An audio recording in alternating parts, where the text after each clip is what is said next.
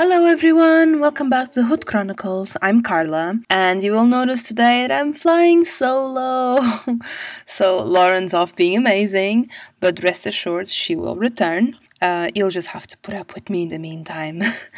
So today I will be sharing my thoughts and perceptions on the materials I've read for the episode. And just to be clear, I will not read the book on the podcast. I'm just going to discuss some impressions of the book and potentially quote some sections. Okay, the book for this month is The Checklist Manifesto by Dr. Atul Gawande. Hope I said the name correctly. So as usual, let's talk a bit about the author first. So Dr. Gawande is a surgeon, a writer, and a public health leader, and he's currently serving under the Biden-Harris administration as the Assistant Administrator of Global Health Development at the U.S. Agency for International Development. USAID. Okay. There is a quite vast list of accomplishments, and you are welcome to read about it in the Wikipedia page or on his website, which is atulgawande.com.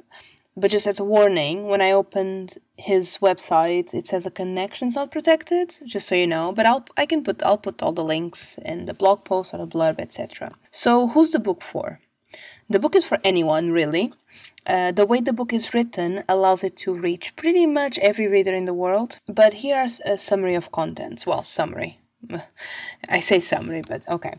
So through his own experiences, Dr. Gawande does show us how checklists are important in a variety of contexts and how he brought them to his own practice as a surgeon.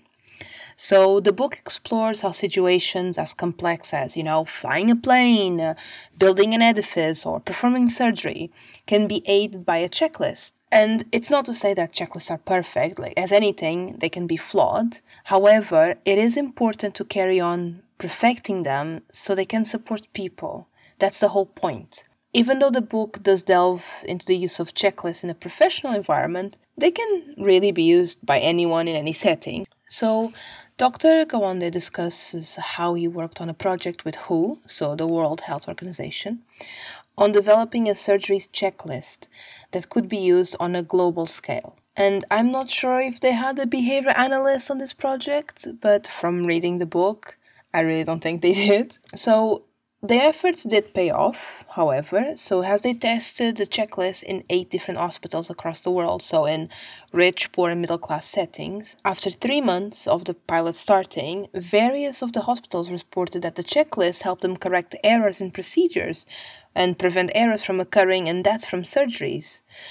So the deaths from surgeries, just so you know, decreased 47%. And that's a lot. What I found fascinating was that at the end of the trial period, they had the people who used the checklist to fill out an anonymous survey, and 80% of the people surveyed found that the checklist was easy to use. 20% said they didn't find it easy to use, but when they were asked, if you were having this operation, would you want the checklist used? And 93% said yes. So this is in what we call social validity in ABA, and it's super important because it needs to be socially important for the people who are using it and the people who are receiving any treatment or any benefits from it. The book highlights a few key features a checklist should have.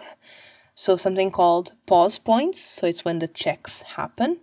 Communication, aka the teams talking to each other, and focusing on important and critical steps as opposed to going through every single little one. The book also explains how they perfected the checklist for the surgical setting, revising what was needed to stay, how to keep it brief, how to keep it quick, efficient, and simulating situations to train staff. So now, the question we always have to answer, did I enjoy the book? And, to be honest, it had its moments. I was halfway through the book when I finally started to find it interesting. And I'm sure lots of people probably enjoyed it from start to finish. But some of the stories can be quite lengthy, and I just don't feel they were always relevant for the topic at hand. And I'm the type of person who I like to hear the key points of something, especially when I'm reading to learn. And then when I have the key points, I like then the key points to be developed. But that's just the way my brain works. I guess everyone's different. But as I was reading the book, it did become super clear that whilst developing a checklist for surgeries, they could have really used the behavior analyst. But that's just my take. I get really surprised that I'm banging on this topic again. Behavior analysts can help you guys. Anyway, okay, so to get my point across about behavior analysis and the checklist, etc., I'm just going to discuss two situations from the book. So on page 112, when Dr.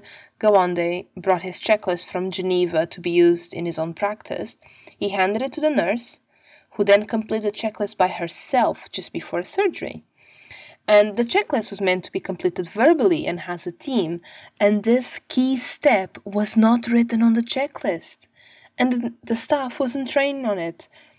So in behavior analysis, not only do you need to train the staff when implementing an intervention, such as a checklist, that's an intervention, but you also need to be very clear on how the intervention is going to be run. How? And if it's meant to be done verbally, it should be specified. So the result of that lack of specificity and training, they stopped using it. Like, even in the book, he admitted throughout the day, he stopped using it. But anyway, the patient did survive, so it didn't affect the patient's survival, but in that situation. But yeah, this is a perfect example of how training and, being accurate about implementing interventions, how important this all is. And then on pages 132 and 133, there was a particular passage that caught my attention. And it said, I quote, "To begin with, we rarely investigate our failures, not in medicine, not in teaching, not in the legal profession, not in the financial world, not in virtually any kind of work where the mistakes do not turn up on cable news." Right. Sorry, Dr. Gawande. If there's one thing ABA definitely investigates, it is a failure. When something is not going as expected or a skill is not improving, ABA professionals will or should look at what's not working and why.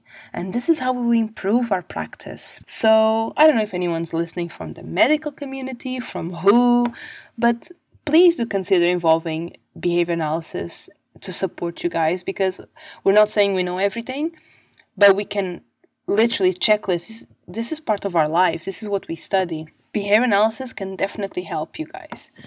And anyone, literally.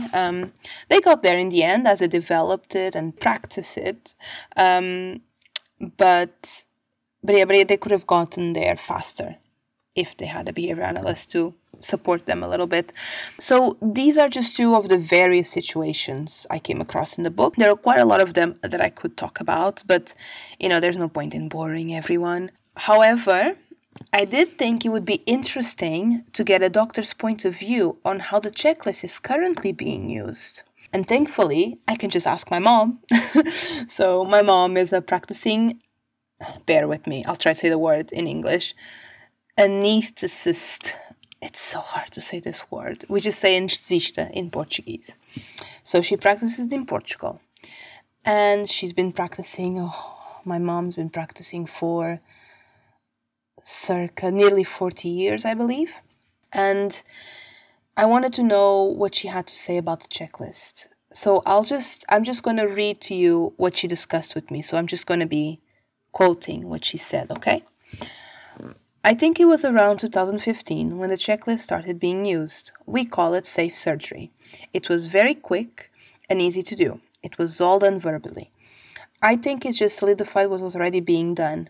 We've always done verbal checks, at least that's how I learned and how I practiced. I transitioned from working in hospitals into working in clinics for a while, and when I went back to working in a hospital setting, the checklist had completely changed.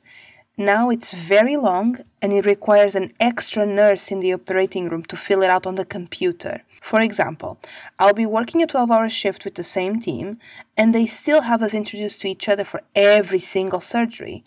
Before, if you had the same exact team, you only had to introduce each other for the first surgery, and then just do the regular verbal checks at each surgery."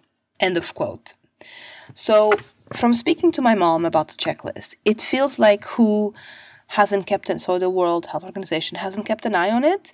I understand they can't check every single hospital, but that's why you have lectures and conferences, etc. So you can speak to a representative of that country or area and make sure things are being well run. So in ABA, we call this a follow-up or even a maintenance check. I don't know about other countries or even other hospitals in Portugal, but it seems to me that the checklist currently being used, at least in Portugal, has diverged quite a lot from the original checklist and its ethos. So potentially worth having a look at. Just saying. I think if it's not making people's lives easier, what's the point? And we also need to consider that.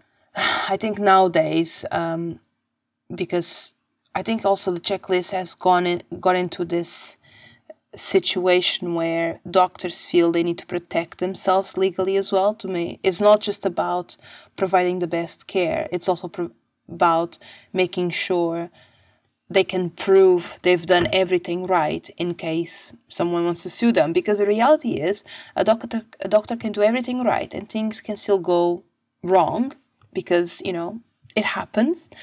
I'm not blasé about it, but it does happen. And I think doctors and nurses and health professionals have had to come up with a way to prove, look, I've done everything right. So, because now there are many more people suing for malpractice. Some are justified, some are not. So I think this is a way of making sure they're covered, because at least in Portugal, my understanding from speaking to my mom is that the tribunals don't always, even when the doctor's done everything right, they don't always, let's say, protect the doctor. And I know the patient needs protecting as well, but it just feels a bit unbalanced the way it's been done here in Portugal. So yeah, maybe that explains why the checklist has changed so much, but the purpose of the checklist was not for this. It was just to make sure things were being done correctly and to be quick and to be an easy procedure to use. All right, so moving on to where to get the book. The physical book, so I'm just going to say the prices in pounds. Yeah, you guys know the drill.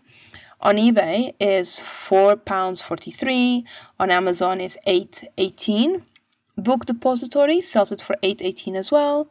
Blackwell as well, £8.18. A-Books sells it for £3.74, including shipping. World of Books, £4.19. Waterstones, £9.99. And they also have something called the Summary of the Checklist Manifesto, which I think the summary is more than enough. Sorry, Dr. Atul. I'm so sorry, but the stories were so long. Google Books, I think only has samples available, from what I could tell.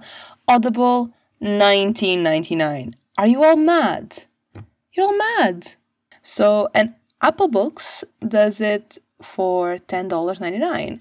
Still a bit high, but it's definitely better than Audible.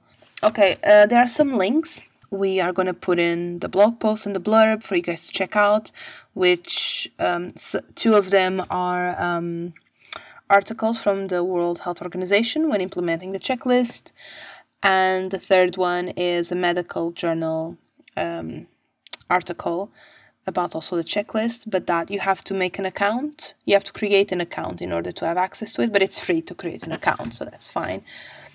And as you know, we are working on turning our podcast episodes into blog posts, so we'll put all these links on the website. Just go to www.abahouse.com. And thank you so much for listening, and I hope you've enjoyed this episode of the Hood Chronicles, even though you just had me to listen to.